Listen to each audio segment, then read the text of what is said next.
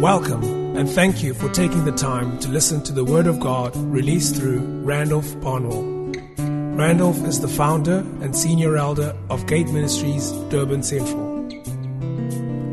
Be encouraged to access free additional resources for your edification at randolphbarnwell.com. Great grace, peace, and mercy from Christ be multiplied to you as you listen to this teaching.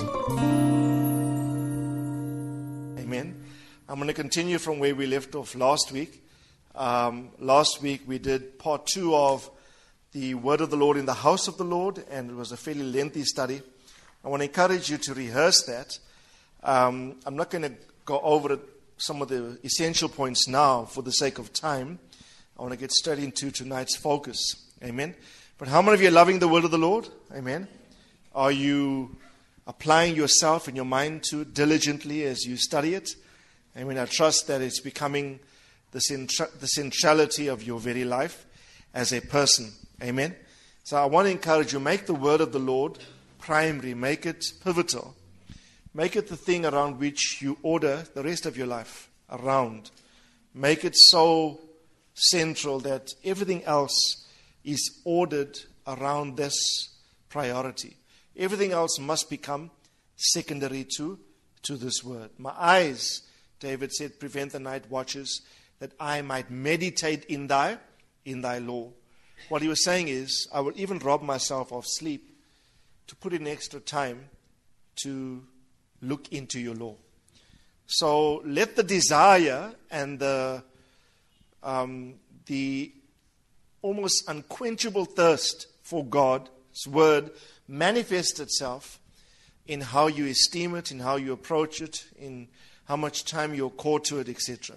Amen? Amen. So, on page 1, the main business of the house of God is the Word of God. We've been laboring this point. The main business of the house is the Word.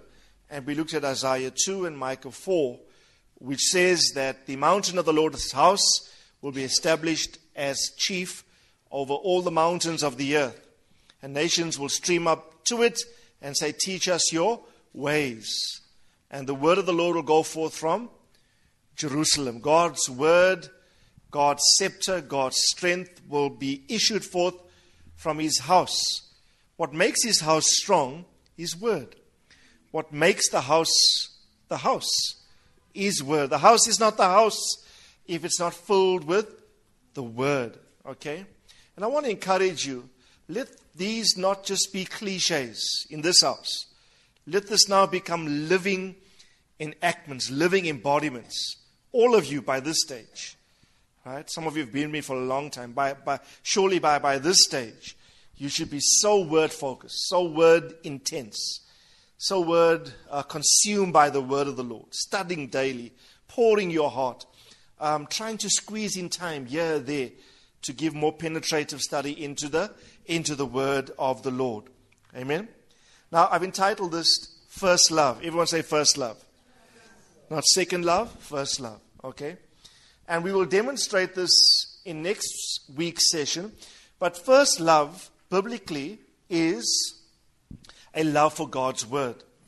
First love is not to be understood as an emotional feeling of well-being or endearment toward God. Right? First love, biblically, is when you love His Word. Nothing more, nothing less. Okay? And we will look at the church at Ephesus that went away from their first love. And we will explore that in our next session. But for today, we're simply going to look at one's general devotion of love and of priority that you should have toward the Word of the Lord. So it'll be very general sort of encouragement. Tonight's session will not so much be didactic as much as it will be exhortational, inspirational. Amen? Just felt we needed to just change gear a bit, and it'll be more encouraging, okay, than educational, although you will learn much. Amen? So this is the word of the Lord. Amen? I love what William Hinn said once in his series on kingdom economics that I listened to some time ago. He said, people give such fleeting and casual attention to the word of the Lord. And in his saying that, he got almost angry and agitated to his people, and he cajoled them to spend more time in the Word. And he said, for crying out loud, it's God's Word after all. How can you disesteem something so eternal? Rather give your magazine that scant attention. But when it comes to this is eternal things. This is life. Amen? Now, what's the greatest commandment in the word of the Lord? Matthew 22, verse 37.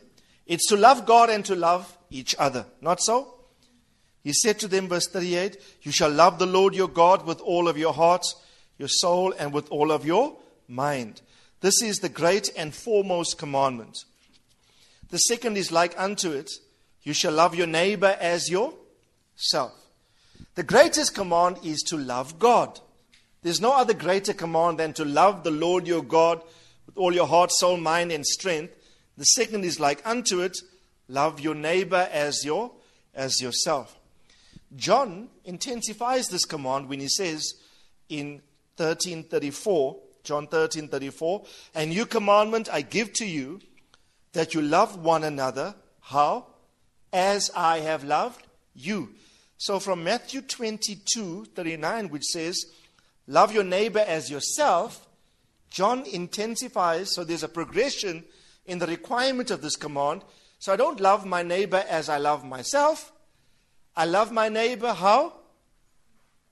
As he has loved me. Right? So there's the progression in this commandment. Right? Now, your love for God, if your love for God, listen carefully, is the greatest commandment. And the second is like unto it. Love your neighbor, not as you love yourself. Love your neighbor as he has loved you. We need to ask ourselves, what then provides proof of my love for God and my love for my neighbor? The theme of love we'll probably explore more intensely later. But for example, the scriptures say that you cannot claim to love God whom you have not seen, and you hate your brother whom you seen. So the two things are mutually interactive. Love for God and love for one another or for the brothers. I can demonstrate my love for God by how I love my brother. And the degree of my love for my brother, it must be measured by this yardstick. I must love him as he loves me.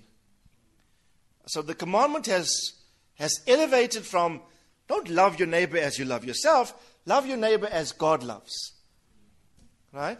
So what is these two things, loving God and loving each other, what has these two things got to do with the primacy of the word of the Lord in our lives? Now, firstly, your love for God is evidenced by your attitude towards his word. Specifically, your level of obedience to his word. Right? Jesus said this in John 14:15. If you love me, keep my commandments. A very important scripture. It's so basic, eh? If you love me, demonstrate this by your obedience. The degree to which you obey God indicates your love for him. Right? Your love for God is measured by the extent of your actual obedience to his word. We are connecting our love for God and love for the brothers by our attitude to word. And I'll show you other scriptures shortly. The way you demonstrate love for God is by obeying what he tells you. Right? You can sing and raise your hands, Lord, I love you, in your worship, wonderful love songs to the Lord. That has a place.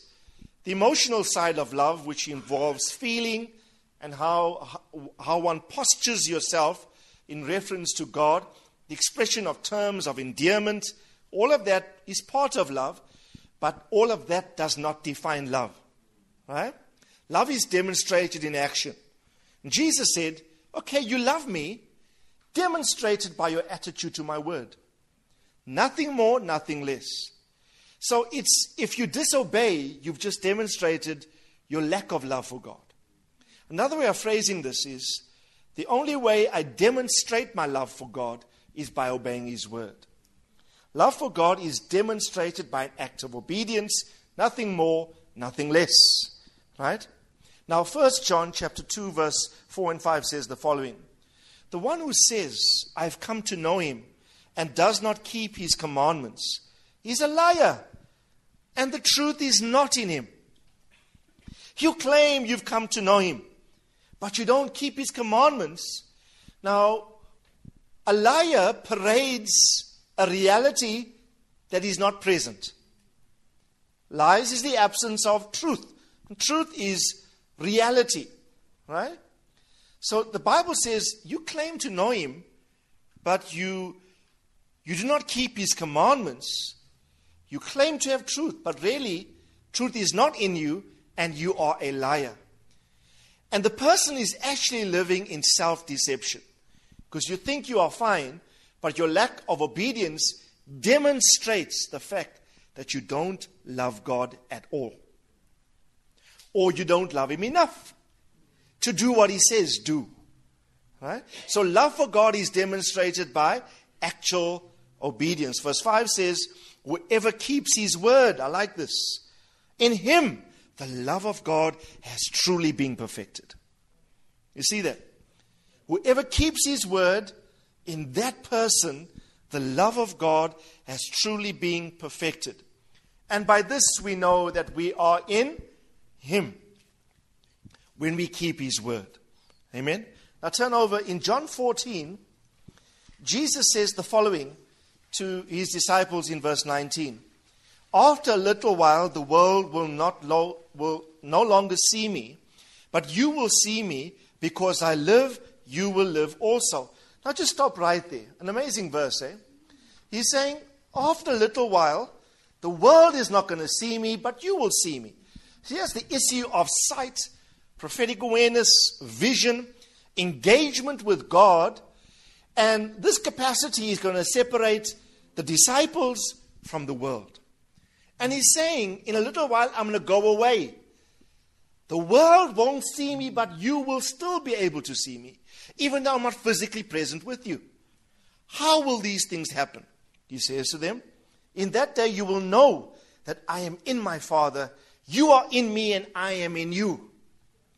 He who has my commandments and does what? And keeps them, he is the one who loves me. Can you see how love for God is demonstrated by two things, having and keeping? Everyone say have and keep. So have. Now, you can't keep commandments you don't have. Hence the importance of exposing your spiritual ear to the sound of word. Word.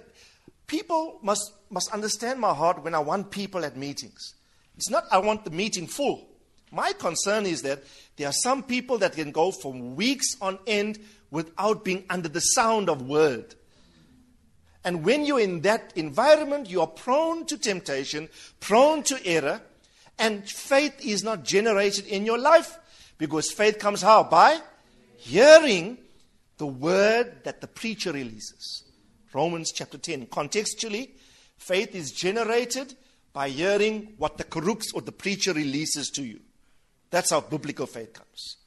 Right? So not being in that environment means you are wordless. You have just discounted the means by which he appears to you. Because he says, I'm going away, the world doesn't see me, but you would be able to see me. How? Have my words, keep them. And this demonstrates your love. And listen carefully. And he who loves me, how do you love God? By having and keeping his word. And Jesus said, he who loves me will be loved of my Father. And I will love him, and I will disclose myself to him.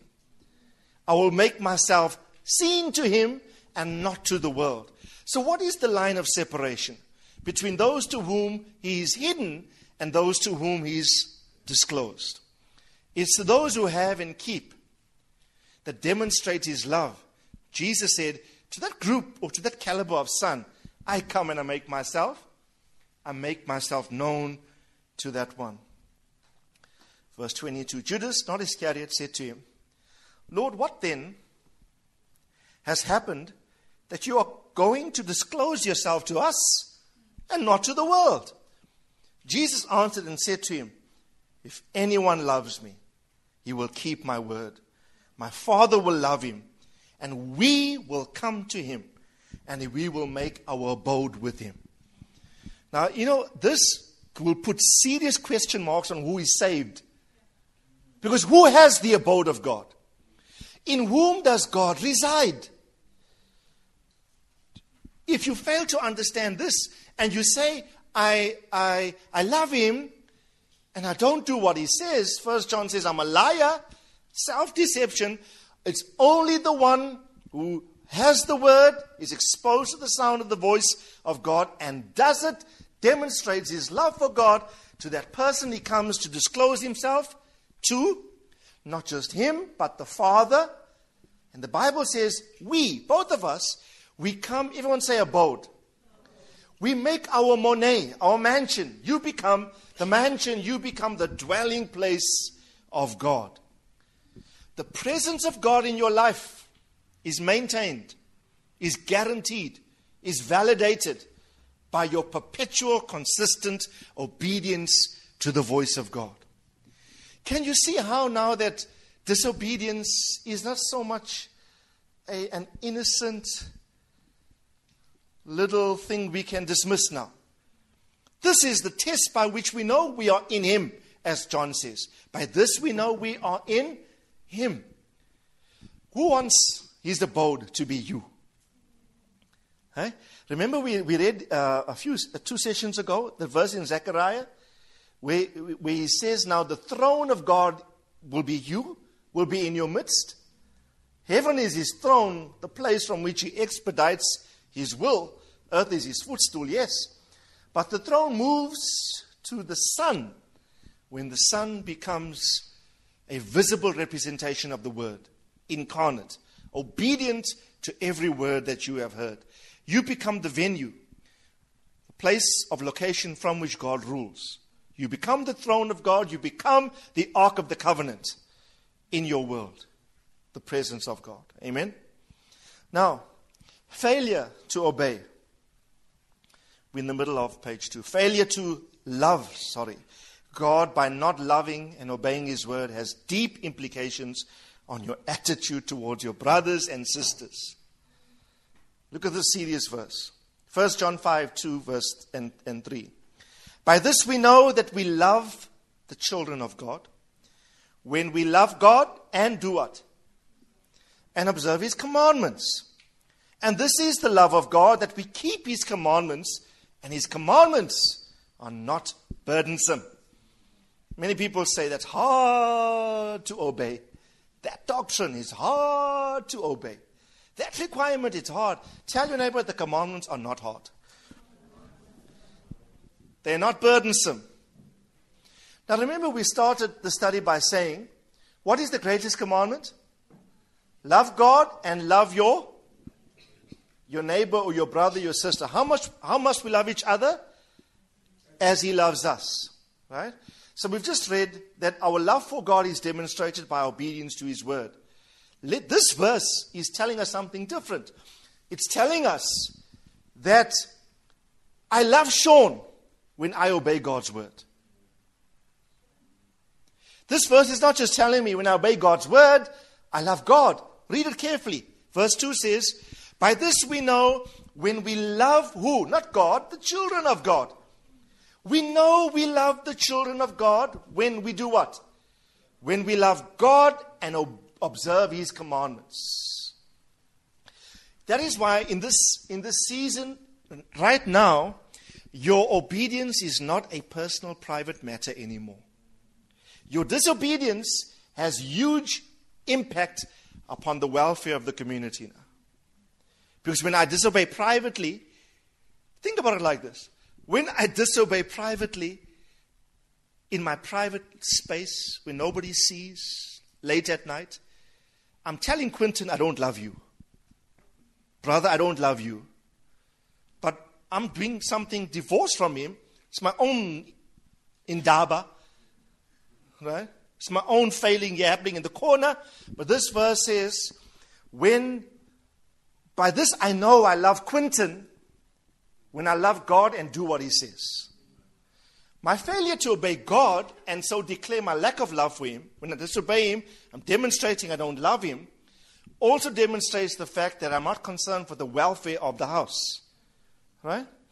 So that is why it's so important in this season to understand how the emphases of God now shift. Can you see, like, things are getting, and action is not so innocent now. It's the weightedness attendant with the repercussions are now far, far reaching. So Achan's sin, he sins privately, he hides in the tent. But what does it do to Israel's corporate success in warfare? Private sin inhibits corporate movement. Right?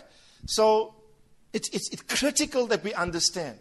This series is entitled Our Priority or the Primacy of the Word of the Lord.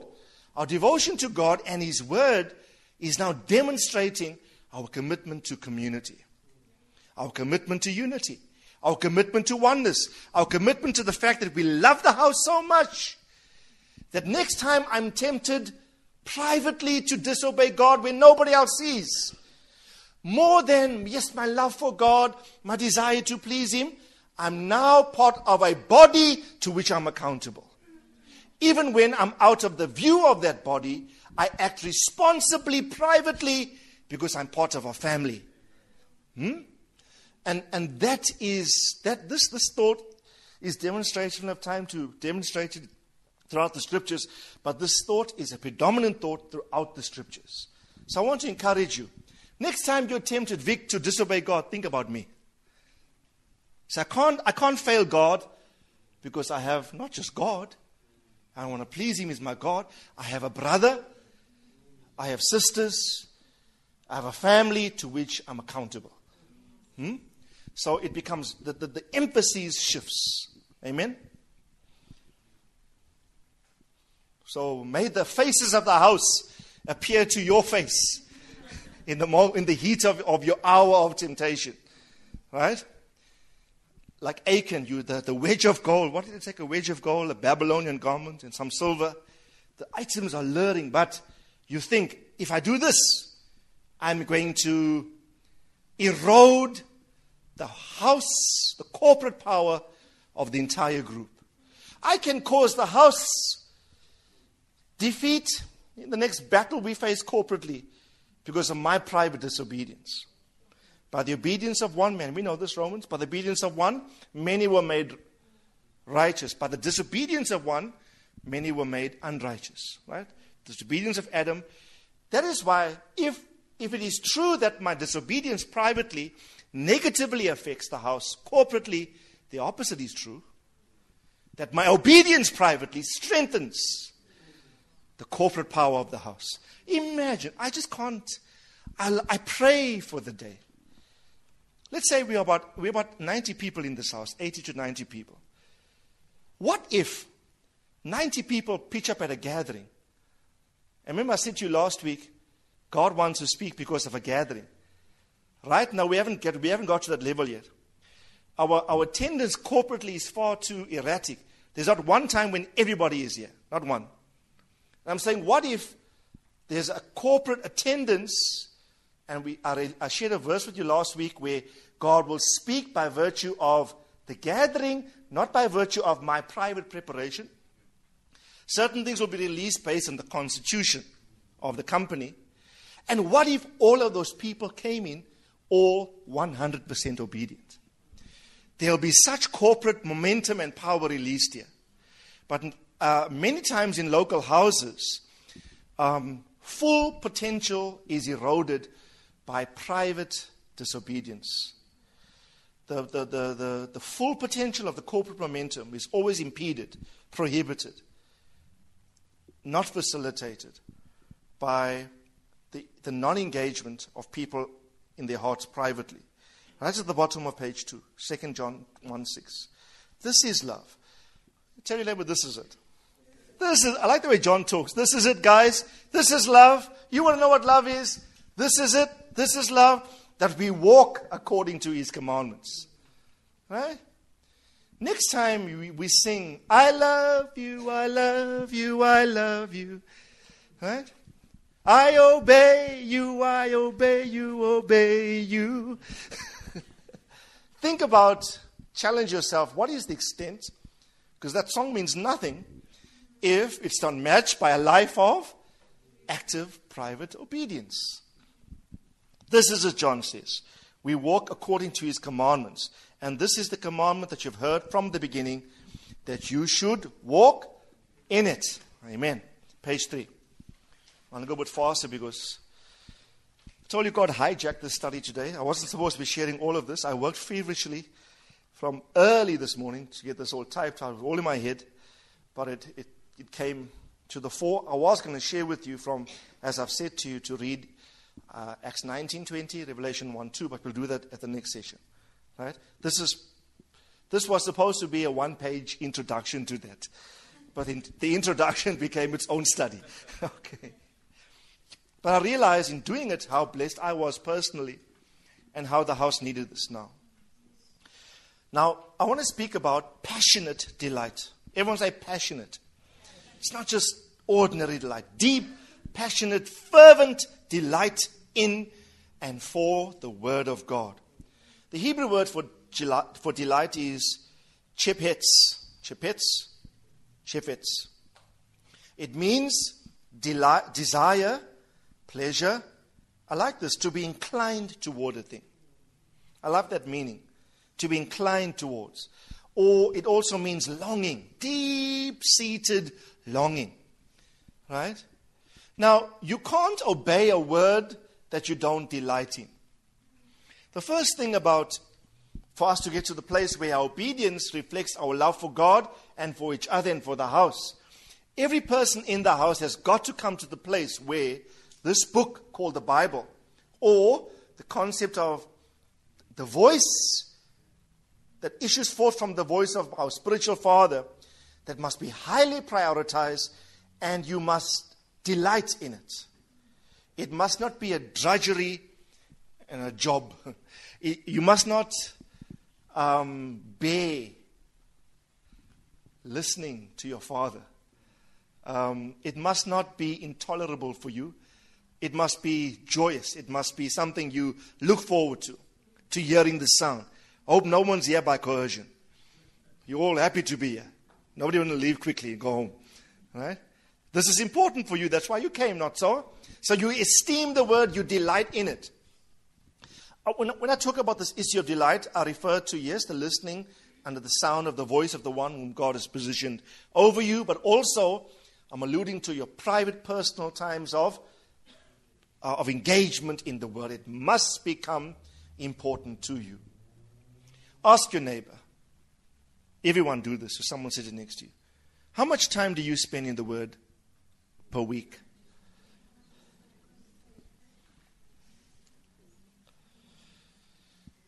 Don't answer them, I'm just asking.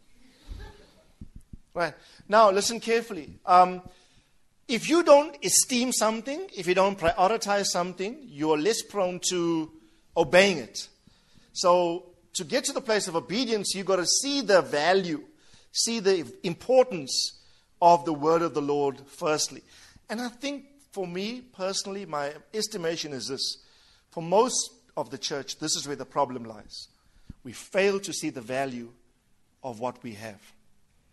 Hence, obedience is not such an important issue because the thing to which we are called to obey is not valued. It's not prioritized. It's not esteemed to the degree that we should. Right? Let's look at some of the blessings of delighting in and loving God's word. Firstly, delight facilitates obedience. Psalm 119 verse 35 says, "Make me to walk in the path of your commandments, for I delight in it." I mean, that verse is so clear. I will walk in the path of your commandments. Why? I delight. That's where my love is. That's where I want to please God. I want to express my love for the brothers. So to obey is easy because that is my delight. Job said this in chapter 23, verse 12.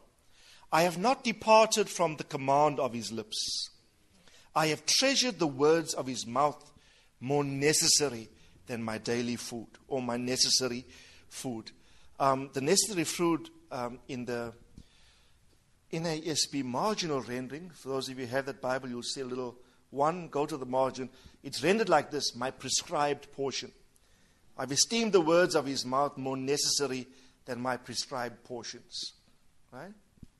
Now, why doesn't Job depart from the commandment of the Lord? Why doesn't he not disobey? Why does he always obey? He says, I always obey because of what I treasure. I've treasured your words, the words of your mouth, more necessary than my daily food. I was so challenged by the folk in Kenya in my last trip. They come, for the whole week, we had lunch hour meetings. And literally, the church comes in the lunch hour. The venue, Dr. Chikana chose a venue in town. And between 1 and 2 places packed, people from work come in and they go. We plan the meeting where it's 55 minutes and they go back to their workplaces. Next meeting's at 5 o'clock. They knock off at 5 and they come straight to the house of the Lord. And we went the whole week like that. We taught from 5 to 7. Then they go home to their families. I'm saying this will never work in South Africa. Never days. Right? It was an esteem and a priority and a value for God's word that I've never seen in many, many places. And people come from a full day's work and they'll sit and taking notes feverishly. Because you've treasured something, you will continually walk in the path of it. Amen?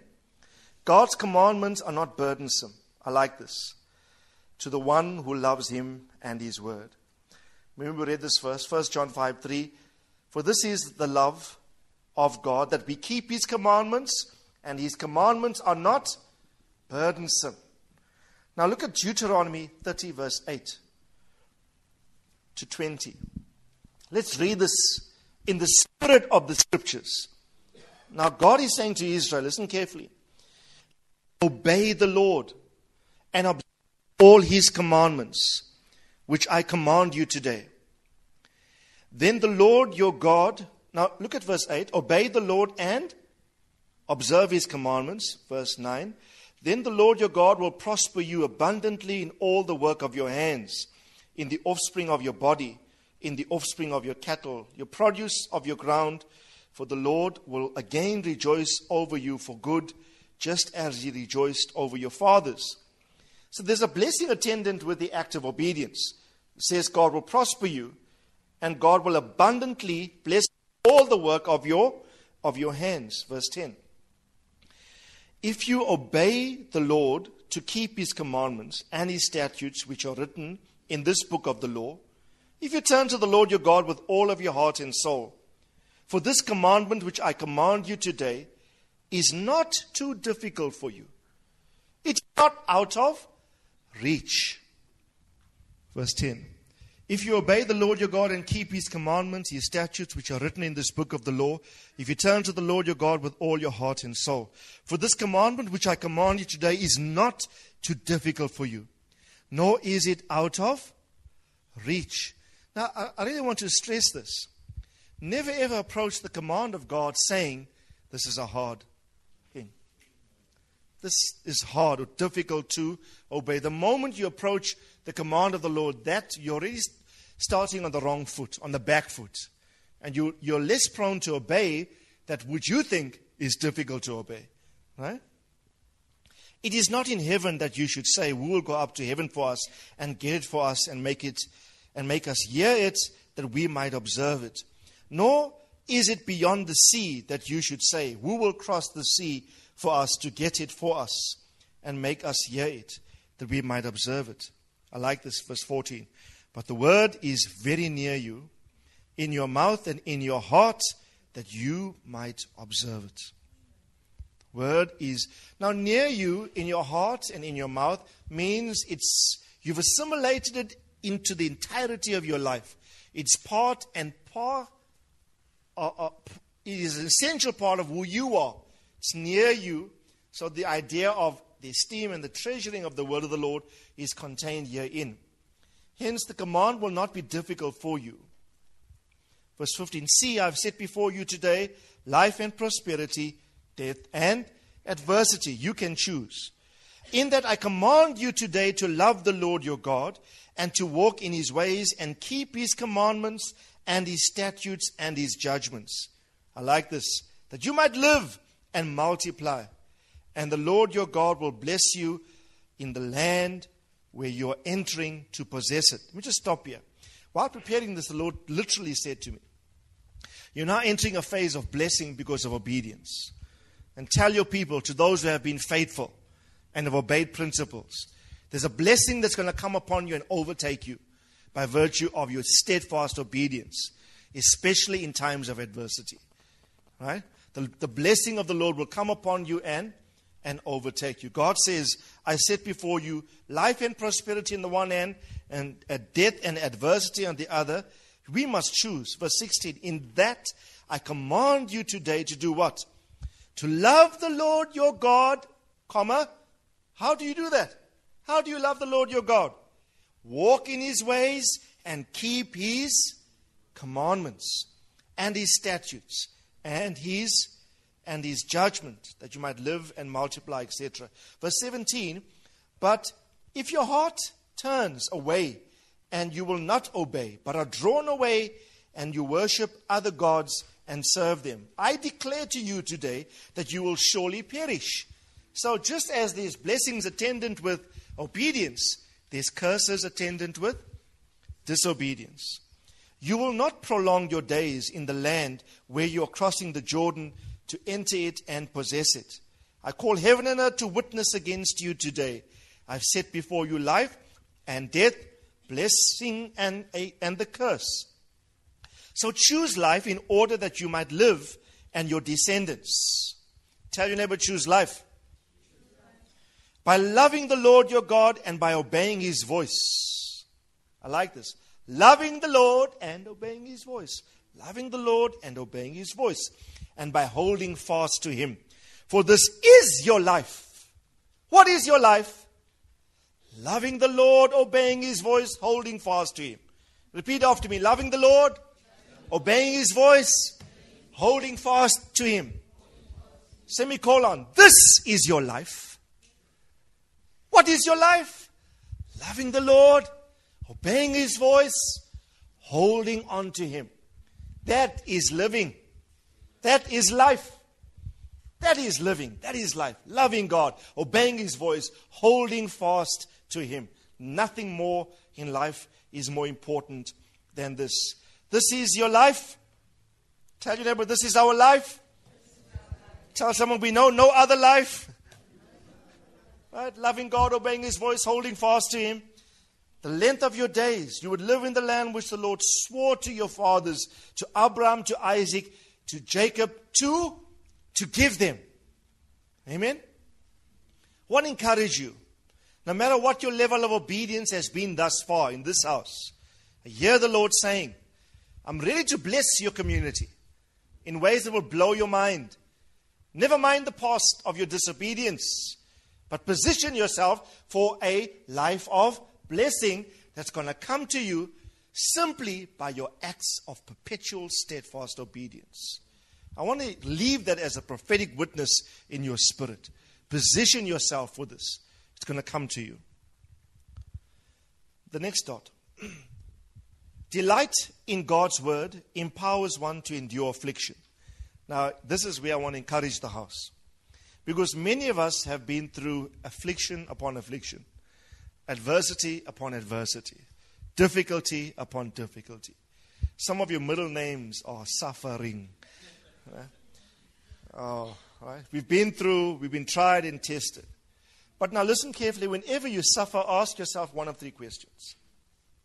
Number one, is this trial a consequence of my personal disobedience? If so, repent and then position yourself to obey. Some of us suffer because of our own wrongdoing, our own carnality. Right? And if you've convinced and you are repentful of that, change your heart and mind and position yourself on a path of obedience. And let me just say this. Don't let your past disobedience haunt you. Don't let the guilt of the past perpetually gnaw at you. What God forgives, He forgets. He buries it in the sea of forgetfulness, and He does not call it to remembrance anymore. Do you know that if you remind God of your past failings, He wouldn't know what you're talking about? He cannot recollect it even though He's God. Because of His own will, He said, I will take it, bury it in the sea of forgetfulness, and I will remember it no more, says the Lord. As God as He is God, as powerful as He is, He's bound to what He said. In His power, His powerful power has erased the memory of your past failing. So don't live in the guilt of where you failed God before. If you've messed up there and you realized you were wrong, you repent, and the Bible says, if we walk in the light as He is in the light, we have fellowship one with the other, and the blood of His Son cleanses us from all sin.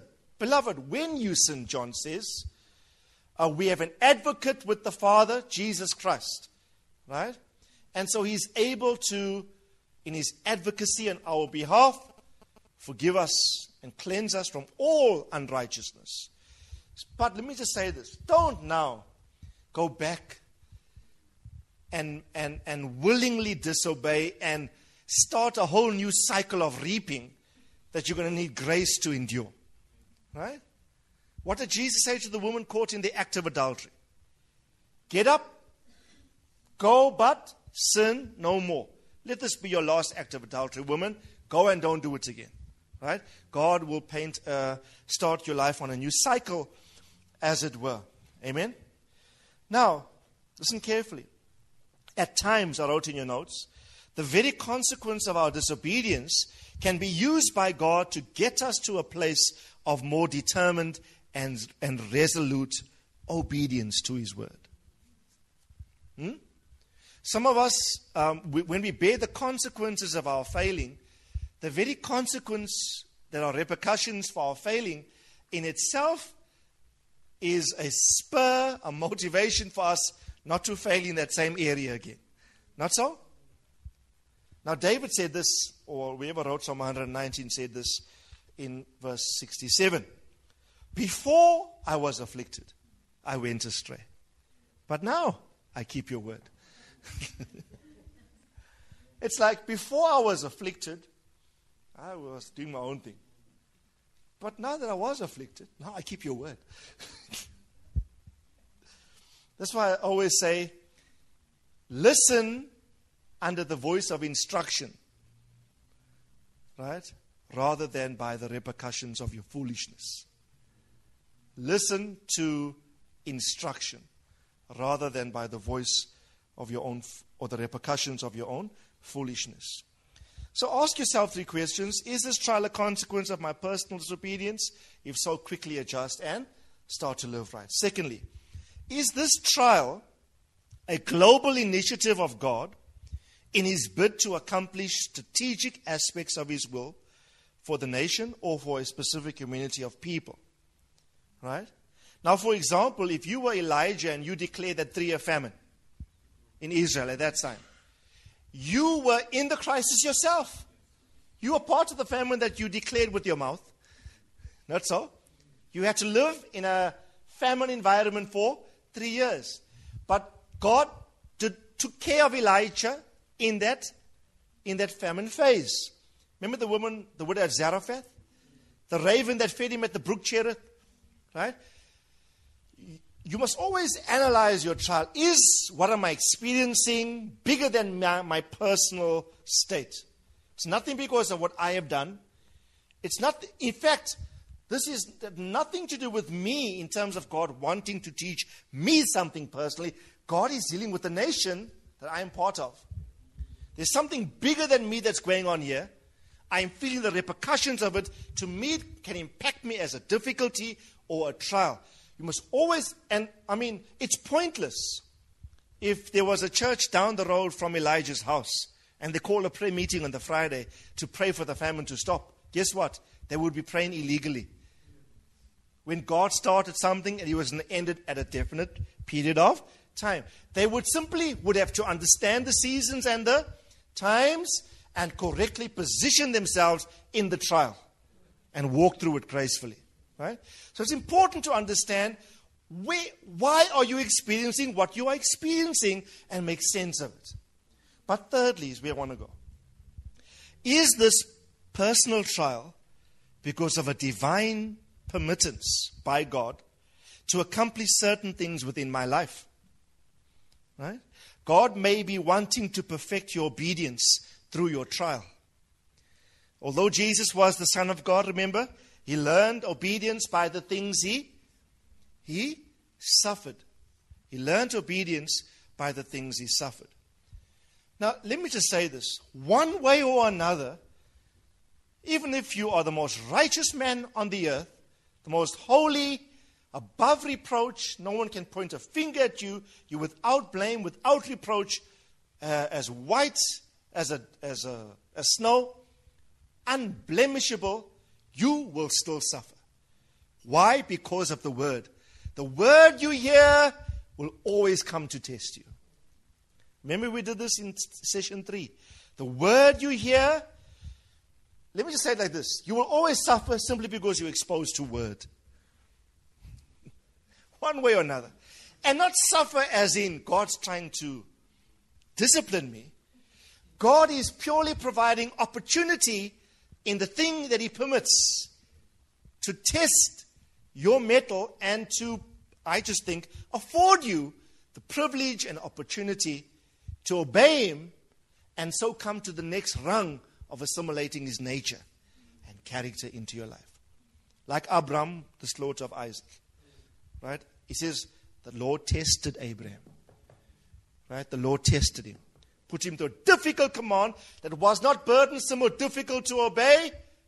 Right? Because he loved God and he demonstrated that by a willingness to go through a very difficult command by offering his only son. Psalm 119 verse 71 says, it was good for me that I was afflicted. Tell you about good for you. It was good for me that I was afflicted, that I might learn your statutes. Let me just say this. There are certain things you learn in a Bible study, and there are certain things only affliction can teach you. One way or another, you're going to learn. Right?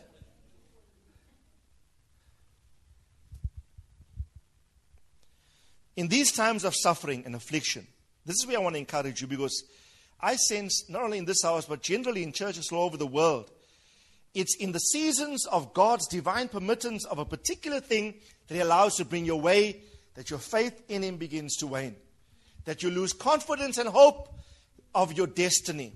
You say, God, but I obeyed the principle. Where's the blessing now? I've been faithful to that. Where's the commensurate thing that's supposed to be happening in my life? Right? We all asked that question, haven't we not? Right? Now, here's the answer. Or the encouragement. In these times of difficult suffering and affliction, one must not doubt God's promises attendant with obedience, and hence lose one's determination and will to continue to obey. That's the last time I'm giving first fruits. Last time I gave first fruits, all hell broke loose. I mean, you reason like this.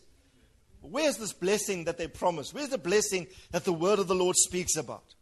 And sometimes your resolve to continue to obey is impacted by a consequence or a trial that God has permitted to come your way, and in the process of that, you lose resolve to obey or to continue to obey. Now, Job says this. I love this verse. I just discovered this verse this morning. The New American Standard. This is my consolation. But it is still my consolation. I rejoice in unsparing pain, that I have not denied the words of the Holy One. The Contemporary English Version frames it like this. Then I would be comforted knowing that in all of my pain, I never disobeyed God. The English Revised Version. Then I would be comforted by this one thing. Even through all this pain, I never refused to obey the commands of the Holy One. The New International Revised Version. Then I'd still have one thing to comfort me. It would be that I haven't said no to the Holy One's commands. That would give me joy in spite of the pain that never ends. So some of you are in unsparing pain. It's perpetual. But I want to encourage you tonight. Never let your love for God wane. And how you demonstrate your love for God? By perpetual obedience. Do we all feel like throwing in the towel now and then, don't we?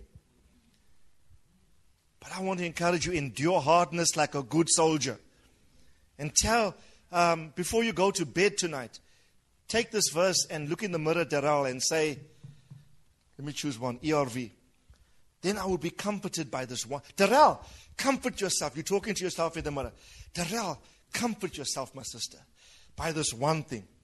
Even through all of this pain, I never refused to obey the commands of the Lord. My obedience did not wane with the intensity of my trial. You know why you are more prone to disobey in the heat of a trial? You think, what the heck? Right? And you feel yourself slipping. Not so? But this house must intensify your resolve to obey, particularly in growing difficulty. It's the way out. Why? I mean, think about it. If you are going to know the blessing of God, it's only going to become because of obedience. So why not continue to obey? Demonstrate to God, I'll walk through this fire, I'll walk through this water, but I will walk through obeying you. Amen? I will walk through obeying you. Here's the point. If whatever reason you suffer, any of the three above that we spoke about, whatever reason you are suffering, in trials and diverse difficulties, never lose your delight for God's word. Never lose. Do you know that when you are at the height of your severest suffering, you're prone to study less, to read your Bible? Hey? You let up on a church attendance, for example, on being under the sound of the voice of your spiritual father. You start to wane on a number of issues. But I'm saying, as the fire of the trial intensifies, never let that impact your love for God, which is demonstrated by your attitude towards His word. In fact, the opposite is true. As the fire intensifies, you should be spending more time in the word. I often say to people, I said to someone recently, about 2 weeks ago, I haven't seen you for so long. Where have you been? And they said, this trial, that trial. I said, but all the more reason for you to be here. You staying away is going to deepen the pit. You need grace. You need word. All the more reason for you to come. Amen? Now, where are we? Page 5. Never lose your delight for God's word. Psalm 119 verse 92 says, if your law had not been my delight, then I would have perished in my affliction. How many of you can testify to this? If it wasn't for the fact that I was hearing God's word, it kept me sane, it kept me focused. If your word was not the center of my life, I would have given up so easily. Verse 45, 49, and 50 says, remember the word to your servant, in which you have made me hope. This is my comfort in my affliction. Your word has revived me. Your word has revived me. Right? And I'll just put a little reminder there about in session 3 where we discussed every word that you hear will come to test you. And I just put a reminder about Joseph. Remember, he had wonderful prophetic promises, dreams of rulership, etc. But his whole life was one long test, literally. Test after test, trial after trial. But listen, each one was preparation for him to bring him to his ultimate end of rulership.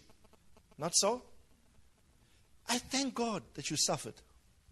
Praise God. Hallelujah. Like Paul, I would say, I rejoice in sufferings. Amen. Thank God for your trial. Tell your neighbor, bless you for your suffering. Bless you. You know why? You know why? You know why?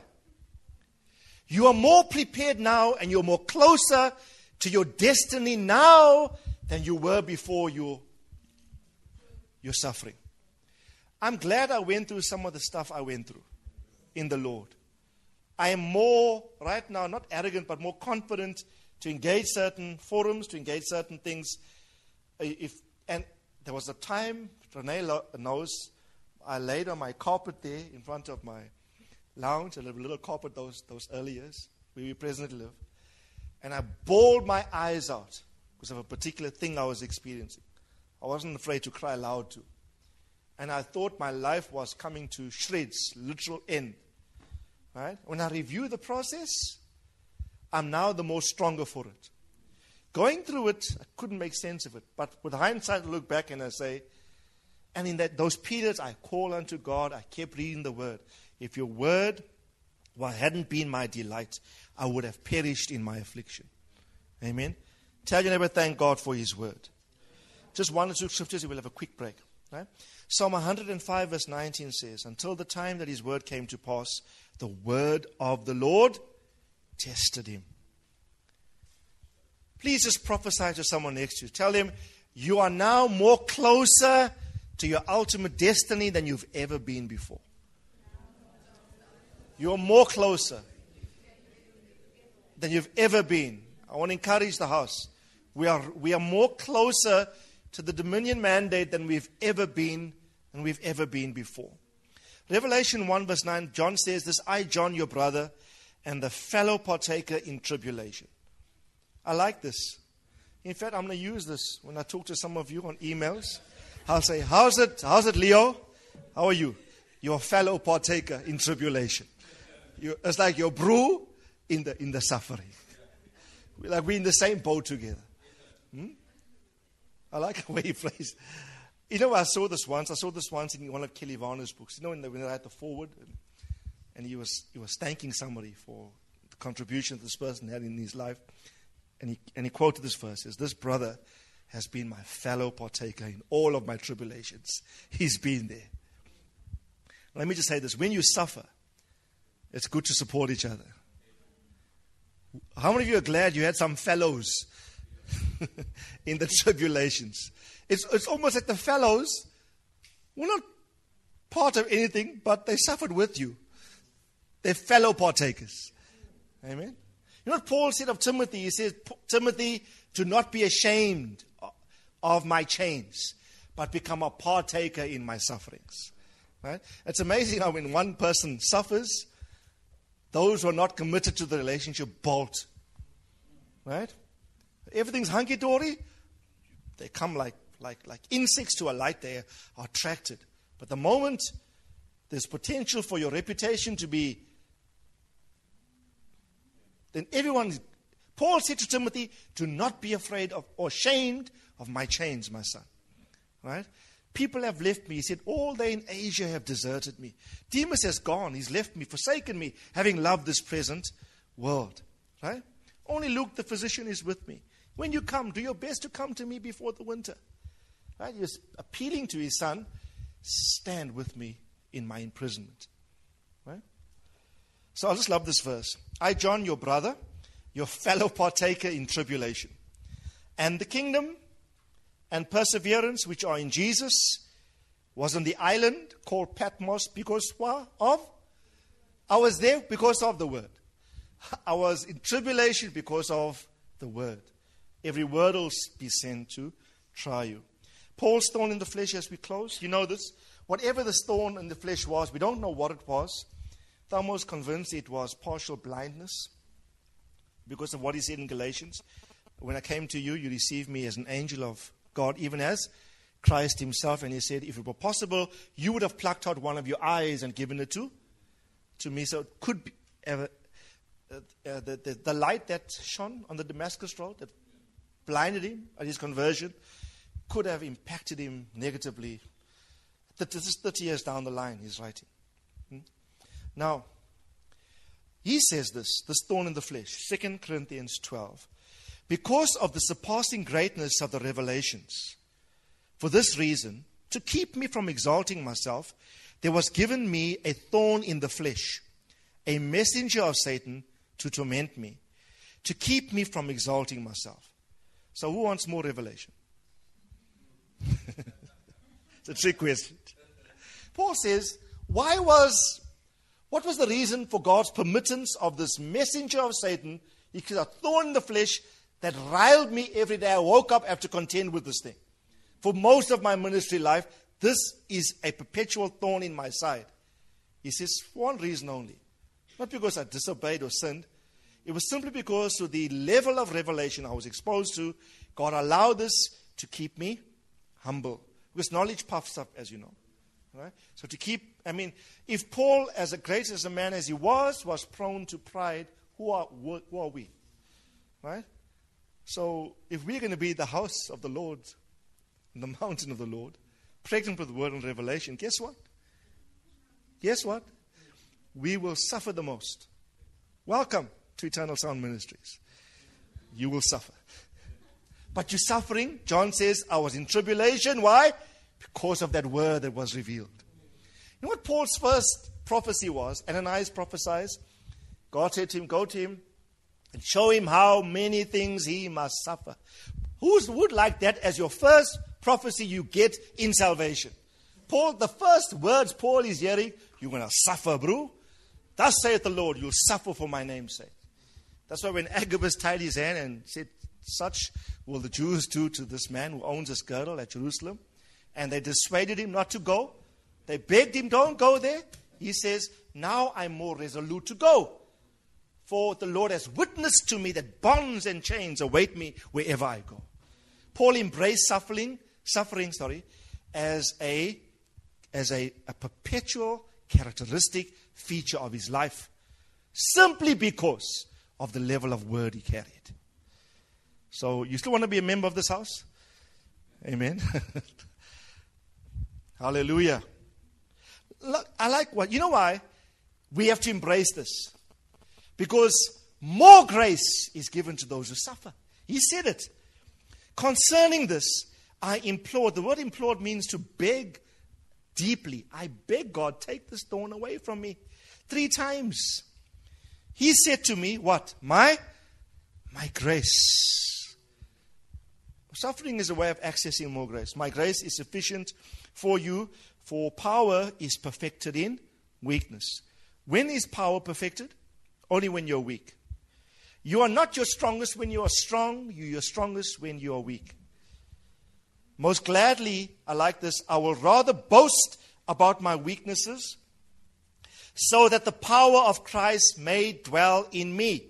Therefore, I am well contented with weaknesses, with insults, with distresses, with persecutions, with difficulties for Christ's sake. For when I am weak, then I am strong. Amen. Let's have a quick break. Amen. Let's continue. At the bottom of page 5, I shared some of these thoughts on Sunday and also in the previous session, but I want to re-emphasize them because of tonight's topic. Delight in the Word, and by its light, you can walk through times of darkness. Psalm 18, verse 28. You light my lamp. The Lord illumines my darkness. I checked these verses out as a bunch or group of verses. Psalm 18:28 saying, you light my lamp, you illumine my darkness. Proverbs 20:27, the spirit of man is the lamp of the Lord, searching out the innermost parts of his being. And then Psalm 119 verse 105 tells us, your words are a lamp to my feet and a light to my pathway. So 2 things you must just, before we go on, be aware of in these verses. I'm just going to write this on the board here. It says the spirit of man is the lamp of the Lord. What do lamps do? Lamps illumine. Lamps give light. Light is understanding. Right? My spirit, it says, the spirit is the lamp of the Lord. But it also says, thy word is a lamp to my feet. Right? The Word is the methodology by which light, which is God, God is light. God, the Bible says, wraps himself in light. He makes light on day one. Right?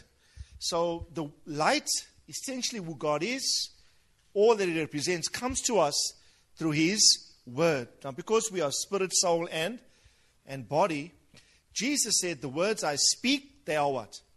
They are spirit and they are life. The spirit of man is the touchstone, is the interface, if you would, between anything divine and anything human. That which is eternal in the heavenly realms, if that wants to come into the earth realm, it comes in and interfaces to the spirit of man. All right? So the words which are spirit must be received with your spirit. That word is a lamp to your feet. Right? And the Bible says the spirit of man is the lamp of the Lord. And this lamp in your spirit gives light.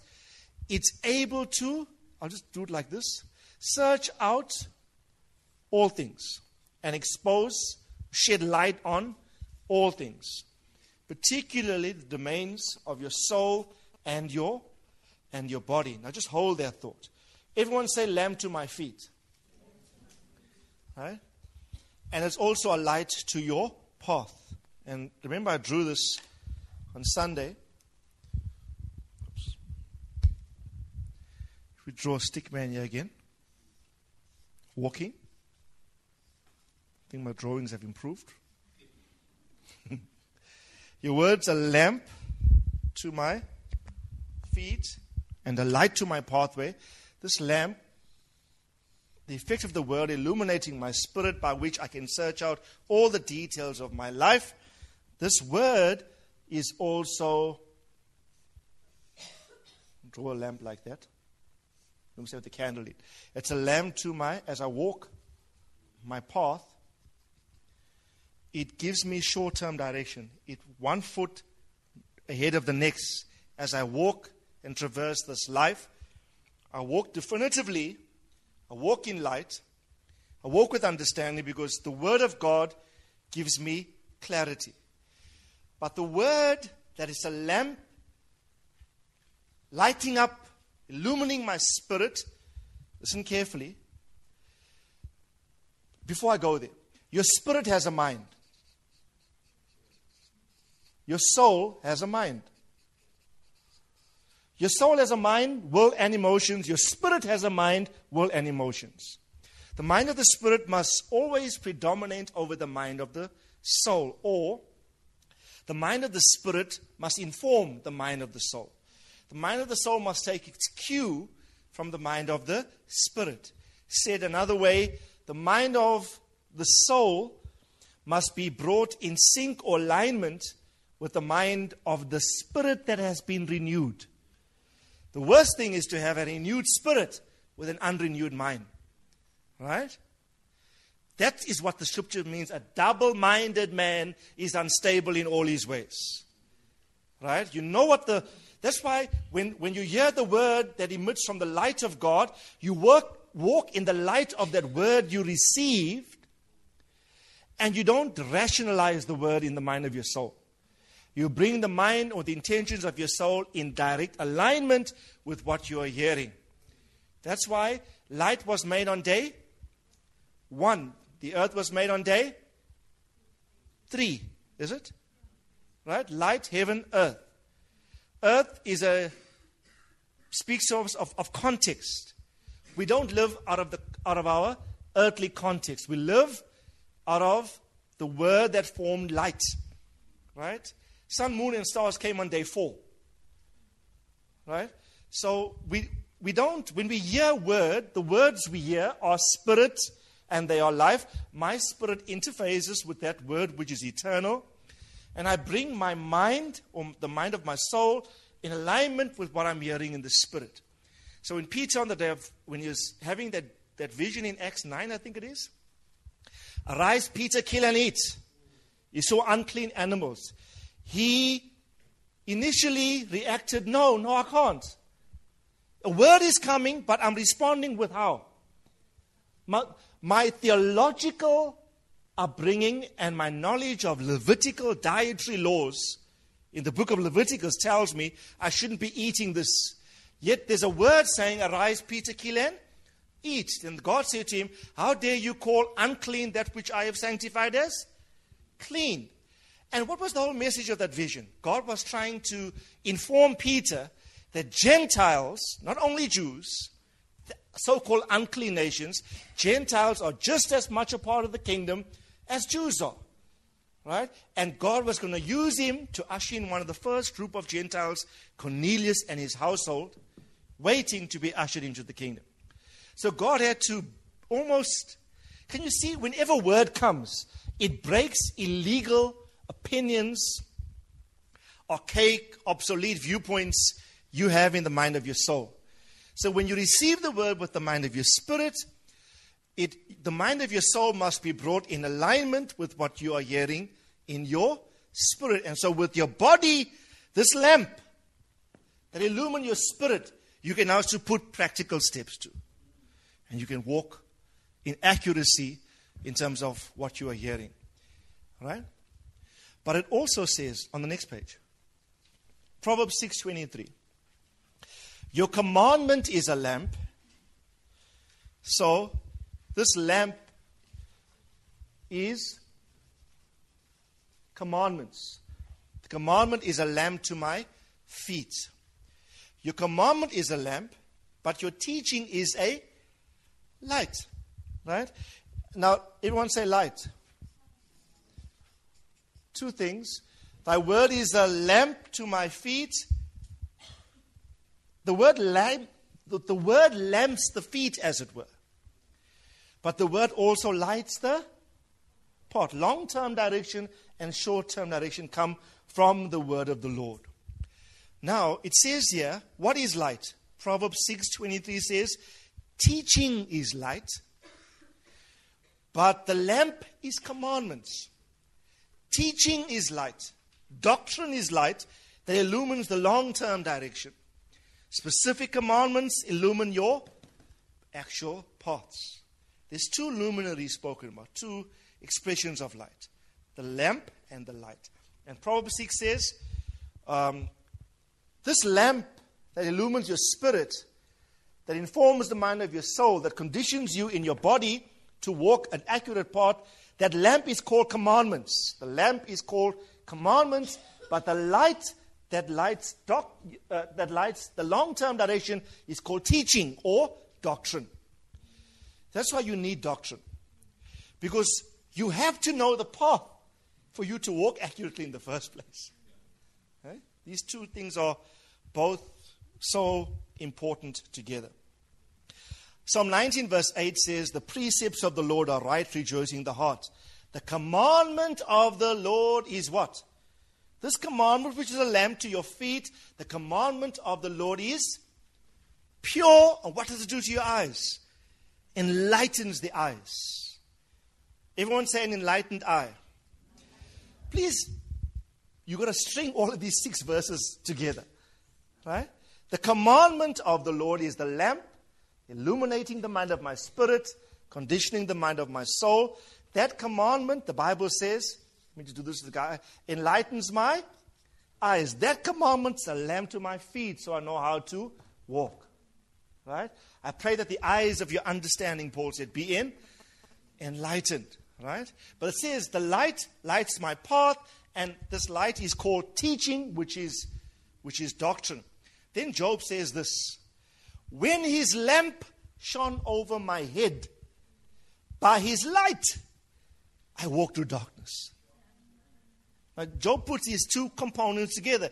He says, this lamp, this commandment, which enlightens my eyes, now this which is supposed to give light to my feet, to give light to my feet, it must be in my head.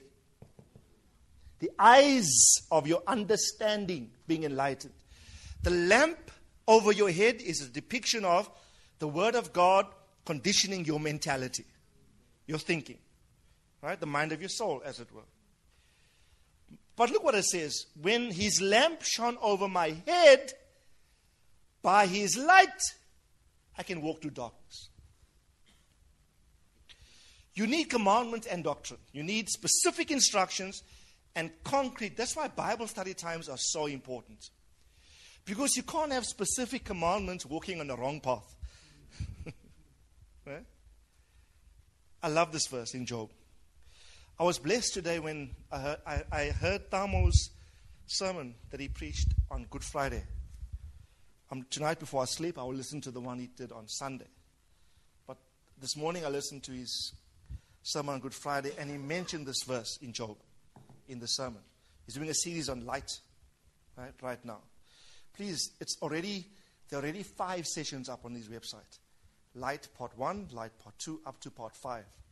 So please just keep abreast and keep listening to get that doctrine inside of you, of your spirit.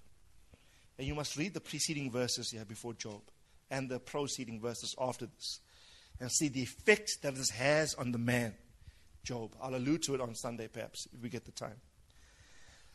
Tell your neighbor, walk through darkness. What's going to keep you sane in your affliction, in your darkness? You're going to have some kind of GPS, some kind of navigational system. There is light at the end of the tunnel, okay? So obey the commandments. Let them light up your eyes, illumine your understanding. Walk assuredly, and by his doctrine or his light, you can walk through darkness, even through the valley of death's shadow. Look at Psalm 43, verse 3. Oh, send out your light and your truth, and let them lead me. Let them bring me to your holy hill and to your dwelling place. Amen. Next point. Prosperity and success comes to him who delights in the word. Psalm 1 verse 1 to 3 says, how blessed is the man who does not walk in the counsel of the wicked, nor stands in the path of sinners, nor sits in the seat of the scornful. Everyone says sit, walk, stand. Or well, in order of this verse, it's walk, stand, sit. Okay? 3 elements. These phrases, walk, stand, sit, encompass all of life. Right? You're walking, you're standing, you're sitting. So you don't walk in the counsel of the wicked, stand in the path of sinners, sit in the seat of the scornful, but your delight. Everyone say delight. Delight is in the law of the Lord. In his law he meditates. The word meditate means to, I'll do it, the whole study of meditation, part of the series right towards the end of this primacy of the word. But the Hebrew word literally means to revolve over and over and over again in your mind. Meditate. To think deeply. To cogitate. To spin an idea over and over. So, listen carefully. Why doesn't he do not walk in the counsel of the ungodly, stand in the way of sinners, nor sit in the seat of the scornful? He doesn't do that because he's doing something else. There's something else he's doing. He's delighting in the word. If you don't delight in the word, you're going to be prone to walking in the wrong path, sitting under the wrong counsel, and standing in the wrong company. So, can you see how important it is to love God's word? This will keep you safe from a lot of things. No one's going to tell me. Let me use some stupid example. I can go and enjoy myself at a strip club, and I'm going home to enjoy my Bible study after that. Because it doesn't work, eh? It's your delight, just your devotion to the fact that I need to engage this word. It will keep me sane. It's God's protective mechanism in my life. No one can tell me I'm going to lie now through my teeth, and then I'm going to my room to engage the word of the Lord. Your delight in the word will keep you pure and holy. Okay? And notice the benefits of the blessing of this, of delighting in the word of the Lord. By the way, your delight here is evidenced by your meditation. The thing that you employ your mind to will indicate what you're delighting in. Right? So how often do you turn over the word of the Lord in your mind? Think about doctrine. Think about certain verses. Okay? A good practice to do, maybe you must start this. Let your last thought before you put your head on that pillow be a scripture. And let the first thought when you wake be a scripture. One way to practice this is keep a Bible at your bedside. Let the last thing you read or think about be the word. The first thing, even if you're just going to read one verse, let it be the word. I am saying do whatever it takes, but do practical things to install this word in your system. To get these things, light and lamp, going, you're going to have to prioritize this. Whatever works for you, please do it. Okay? The benefit is threefold on page 7. Fruitfulness, relevant to any season in God. Right? He will be like a tree firmly planted by the stream of water. It yields its fruit in its season. Right? You'll always be fruitful. There'll be no barrenness. The Bible says his leaf also will not wither. Leaves wither in autumn, not so. When the plant decays, leaf in this context is symbolic of prosperity amidst adversity. So when the season says you should not be having leaves, this plant, its leaves do not wither. When the natural circumstances says should be withering. Right? He lives immune to external negative natural environments. He does not evade the crisis in which he is located, but he is sustained through it by God. Right? It's not like you don't feel the pinch of things, but you are buoyant. You're always sustained in it. Okay? And thirdly, whatever you do will prosper. Right? I'm amazed. I see some Christians and I see how they struggle almost perpetually. It becomes like a characteristic feature of their lives. And I said, and you don't even read the word. I said, what hope do you have of coming out of this? When the very key to get you out, you're ignoring. What hope? I can't even pray for you if you're neglecting the word, if you're neglecting the sound of the voice of your spiritual father. What hope is there for you to be delivered from your crisis? The very means that is designed to get you out, you're ignoring. Right? So you're in this vicious, perpetual cycle. Right? So I want to encourage us to delight in God's word. And I want the blessing of Psalm 1 to be a characteristic feature of this house. Amen? Amen? Do you believe that these things can happen in our context? Right? Whatever we do will prosper. Our leaves will not wither in autumn season spiritually. Right? Next point. Delighting in his word is an expression of your fear and reverence for God. Your fear of God is evidenced by your delight. Psalm 112 verse 1 says, praise the Lord, how blessed is the man who fears the Lord, who greatly, not just delights, but he greatly delights in his commands. It's proof of your reverence and your fear for God. Next point, delight in his word as you would if you had access to unquantifiable financial riches. I guarantee you, if I sent the email today, please, everyone come. We're doling out bags of gold to everyone who attends the Bible study tonight. We would have a full house, right? I've enlisted the services of some financial company, and they've been very, very gracious to the house, right? They're not giving loans, they're giving away money, right? A minimum of R1 million to everyone who attends. This house will be packed. Parking will be an issue. But guess why people are not here? A lot of people aren't here. This wasn't as important enough because you did not value it as critical enough in your life to receive it. I'm not saying, I know some have valid reasons. There are valid reasons why some couldn't be here, and that's fine. But I'm saying generally in the church, not just here, globally, you call a braai, all the brews are present. Call a Bible study, few are present. Right? I'm amazed at some concerts, gospel concerts. We have traffic problems. I went to one about 2 years ago. I won't mention the artist, but we had traffic problems. It almost took us 2 hours to get out of the building and into our car and home. And I'm sitting there in this music event. I'm saying, if only we had this crowd and there was someone preaching the word here and preaching life, what impact it would have on these young people. People esteem the wrong things. Right?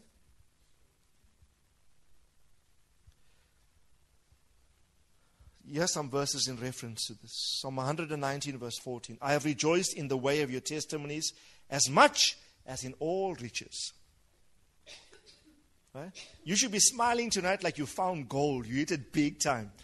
Right? You're discovering principles of the word. This is gold. This is unquantifiable riches to me. Right? I'm going away rejoicing. I've just accessed eternal. Even if you learned one thing tonight that's going to keep you going for the next 2 months or whichever, I've got a gem I'm going to hold on to. I rejoice at your word. Verse 162. As one who finds great spoil. Psalm 19 verse 10. They are more desirable than gold. Yes, much than fine gold. Sweeter also than honey and the drippings of the honeycomb. Verse 72 of 119. Psalm. The law of your mouth is better to me than thousands of gold and silver pieces. Tell your neighbor, treasure the voice. Next point. Delighting in his word ensures you will not forget his word. His word is forgotten when the principles of his word are not upheld in your life as principles to live by. We taught this at the very second session, Deuteronomy 8. His word is forgotten when his principles are no longer adhered to. Verse 16 of Psalm 119. I shall delight in your statutes. I will not forget your word. Delighting in the principles of the word is access to inheriting them. Everyone say inheritance. Everything in God, all the fullness of all that God has planned for us, I want to say this categorically to all of us, is only accessed through his word. In verse 111 of Psalm 119, I've inherited your testimonies forever, for they are the joy of my heart. Acts 20 verse 32. Paul speaking to the Ephesian elders. I commend you to God and to what? And to the word of his grace, which is able to build you up and to give you the inheritance amongst all them that are sanctified. So your inheritance, how is Paul going to get the inheritance to the Ephesian elders? He says, I give you the word of his grace. This word does two things. It's able to build you up and to give you an inheritance amongst all them that are sanctified. No one must complain that you were not in somebody's will. You have an inheritance tonight. Inheritance is in the word of the word of the Lord. Next point. Delighting in the word will naturally result in it being dominant in your thoughts and your meditation. Oh, how I love thy law. Verse 97. It is my meditation all of the day. You will meditate on the thing that you love. And I know I'll do a whole session of meditation, but please, apart from your studying the word and your prayer life, meditation is that long forgotten Christian discipline where we don't give it in our normal daily life. We don't churn over and think deeply about Scripture.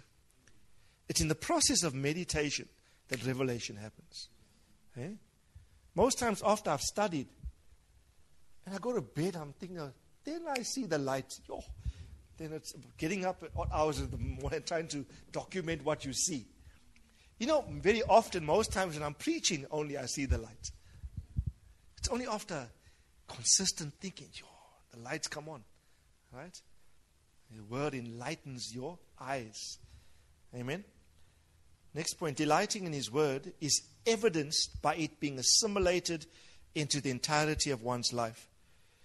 And this provides proof that you are natured after the nature of God. Lovely verse here in Jeremiah 15 verse 16. Your words were found and I ate them. And your words became for me the joy and the delight of my heart. Everyone say for. For means because. With this in mind, because I've been called by your name, O Lord of hosts. And name we know speaks of nature and function, not so? The Bible in basic English version frames it like this. But to me your word is a joy, making my heart glad, for I am named by your name.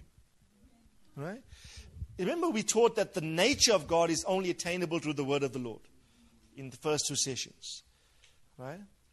And so Jeremiah is saying here, I found your words and I ate them. Your words were unto me the joy and the rejoicing of my heart. Why? Simply because I'm natured after your nature. Your name is my name. I'm named after you. Right? I have a nature akin to you. So then I will esteem and delight in the thing by which I derive that nature from. The very means by which I get your name, your nature to me, is this word. Hence I delight. Words are found. I ate them. Your words were unto me the joy and the rejoicing of my heart. Next point. Delighting in the word is an absolutely satisfying and pleasurable experience. Who loves Bible study? Right? Satisfying and pleasurable. When you approach your personal times of reading and study at home, not just talking about church meetings now, do you enjoy that? It's like you can't wait. Right? I can't wait to get home to hear my father. Right? An hour of word. Right? Download that message. Let it play. Right? I want to encourage you. Let the word resound and echo and reverberate consistently. I would say become a fanatic. Let them call you loony if they want to. But become so word-based. Even the children, the youngsters, the youth here, we have quite a few youth at school. Don't be ashamed to carry your Bible in your class. Let them call you a square peg in a round hole if they want to. Say, carry on. We'll see who ends up how. Right? This is key to life. This is the thing upon which all my success is going to hinge upon. Amen. David said this in Psalm 19 verse 10. It's sweeter also than honey and the drippings of the honeycomb. Honey is pleasant to the taste. Not so. It's empowering. It's invigorating. It's energizing. Right? Boosts your sugar level. Gives you energy, etc. It's pleasurable. Right? The word does all of these things. Right? Now Ezekiel says it like this. Ezekiel 3:1-3. He said to me, Son of man, eat what you find. Eat the scroll and go speak to the house of Israel. Now you can stop. There's a message in just that verse. You can't speak until you've eaten the scroll. Here's a prophet being sent almost like an apostolic commissioning. But before you go speak, you, brother, eat the scroll. And this is an image of what? Taking the word. Now this is literal, eat the scroll. You have to literally do it. This is internalizing and assimilating the contents of the word into your life. Where you and the word become one. So before we speak, we have to spend time. And I really want to encourage you. Like I said, become obsessive about this issue. Go over the top if you have to. Right? Let them say, but we don't see you at the socials anymore. And you're saying, but I am eating the scroll. Right? Cut down your fellowship time if you have to, but immerse yourself in this word. Then he says, so I opened my mouth and he fed me the scroll. He said to me, Son of man, feed your stomach. Fill your body with the scroll which I am giving you. And I ate it. It was as sweet as honey in my mouth. Powerful, eh? But now listen carefully. The word may be sweet to the taste, but it's a bitter process to internalize it and assimilate it fully into one's being, making it an essential part of who you are. This requires obedience as you go through the process of obeying the word. Revelation 10 verse 9. So I went to the angel telling him to give me the little book. He said to me, take it and eat it. Similar command, take it and eat it. It will make your stomach bitter, but in your mouth it will be as sweet as honey.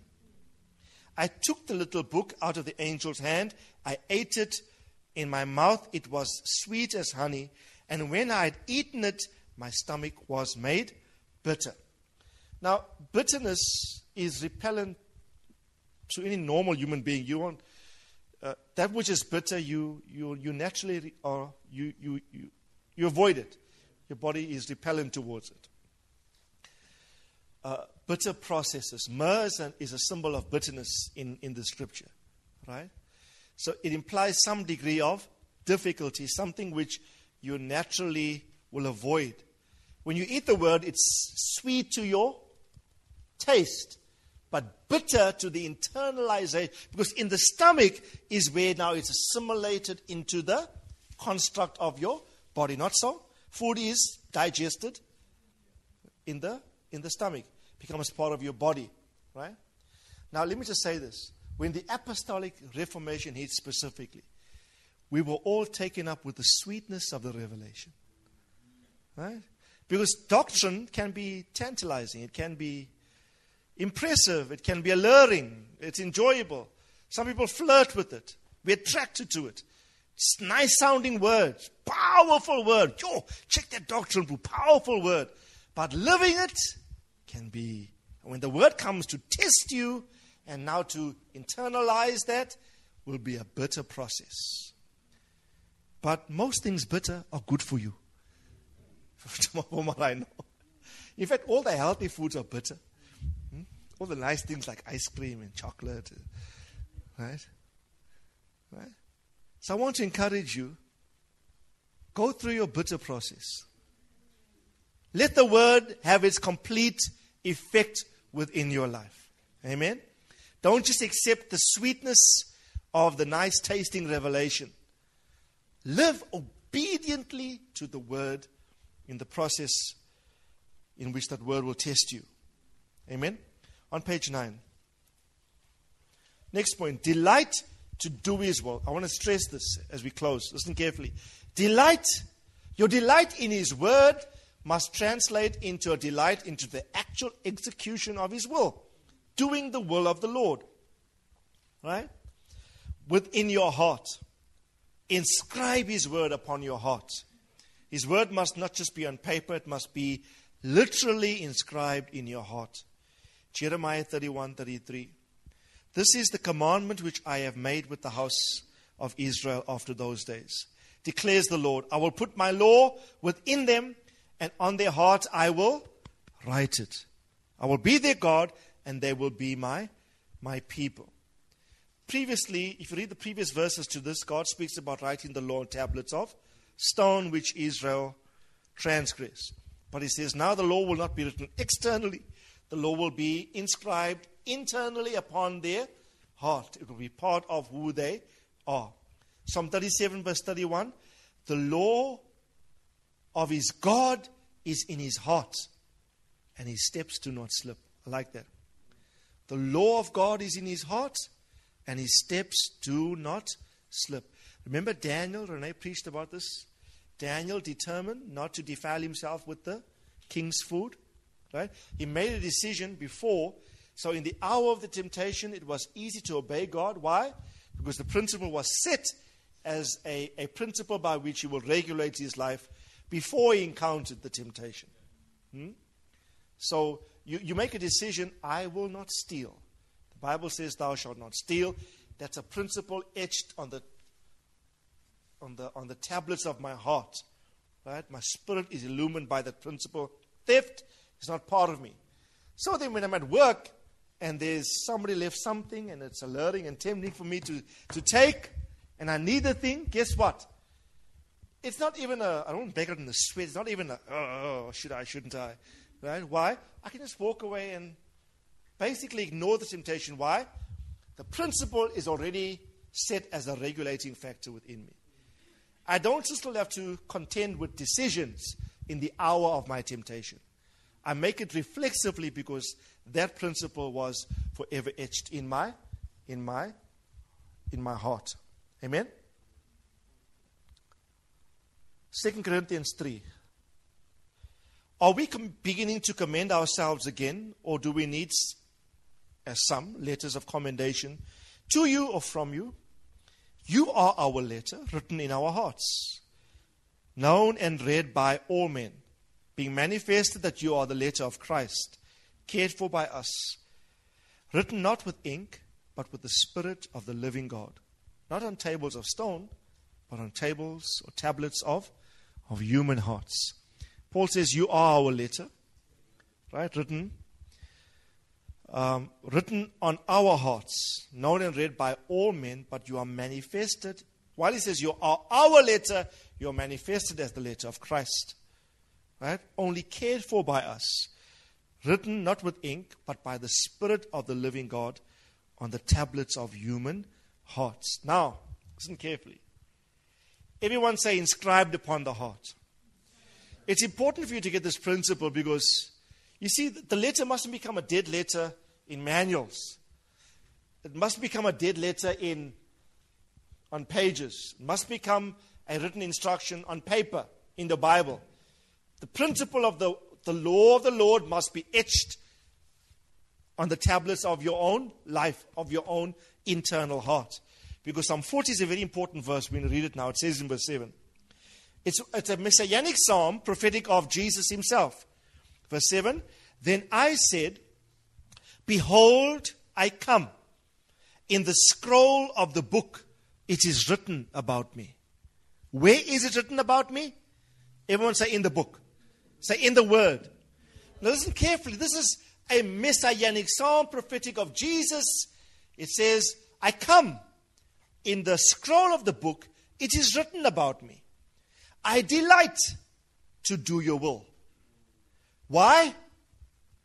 Your law is in my heart. We've been talking about delighting in the word all along. Delight in the word, delight in the word, delight in the word. That word must be etched in your heart. And your delight in the word must translate into a delight to do the will. To do the will. Now listen carefully. To do the will, you're going to have to read about yourself in the word. Lo, it is written about me where? In the book. Right? Now, Luke 4 tells you, I'll put the verse there. Jesus said, verse 15, he began teaching in the synagogues. He was praised by all. He came to Nazareth. Where he had been brought up. As was his custom, he entered the synagogue of the Sabbath and he stood up to read. And the book of the prophet Isaiah was handed to him. He opened the book. Everyone say, in the scroll of the book, it's written about me. Listen carefully. The Son of God starts to read about his life in the book. Didn't know it. He reads about himself. Listen carefully. He opened the book and he found the place in the book of Isaiah where it is written, the Spirit of the Lord is upon me, etc., etc. Verse 20. He closed the book, he gave it back to the attendant, and he sat down, and the eyes of all of them in the synagogue were fixed upon him. And he began to say to them, today, this scripture is fulfilled in your hearing. It's amazing, the Son of God found out about what God said about him in the book. Jesus wasn't on some mountain somewhere and some angel came and said, oh, by the way, the Spirit of the Lord's upon you. You're going to do this, proclaim the acceptable year of the Lord, open the eyes of the blind, etc. He discovered his will about himself by studying the book. You see, when you delight in the book, when the word is your delight, and that law is etched upon your heart. Psalm 40 says, read verse 8 again. I delight to do what? I delight to do your will because your law is in my heart. Lo, it is written about me in the book. In the scroll of the book, it is written about me. So you can discover things about yourself that God has predetermined for you in the book. People want to know, what is God's will for me? And they want you to pray, but they're not studying the book. Don't be lazy. Read about yourself in the book. Let me just tell, I'll prophesy over all of us. I said this prophetically to us this evening. Dare God. I dare you to dare God. You take the time to consult the book and see how God will direct your paths. See how you're going to start to see yourself in the scripture. I believe God is a genius of geniuses. Brilliant beyond brilliance is our God. He's literally embedded every son in his book. And he's able to lead and guide billions of human beings called sons of God in the earth. As they consult the book, they will begin to get revelation as to what they should do in this life. It's written about you. God codified you in His book. You are embedded in the Word. And all it takes is delight. Let that Word be etched in your heart, and you will delight to do His will as He reveals you to you from His book. See yourself in the book. When last have you seen yourself in the book? When last you're reading and you can honestly say, like Jesus, today this scripture has been fulfilled. And not just in my eyes, it's now witnessed. It's in all of your hearing, Jesus said. The scripture has been fulfilled in your hearing. And guess what? Jesus consistently frequented the synagogue. It just so happened it was his turn to read that day.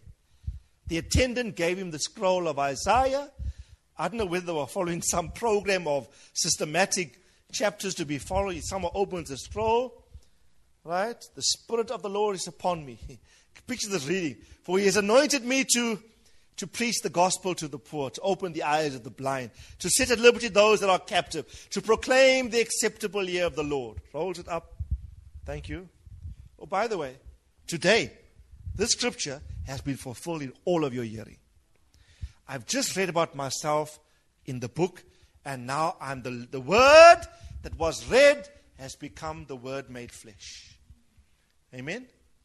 The word you read must become the word made flesh in your life. Okay, last page.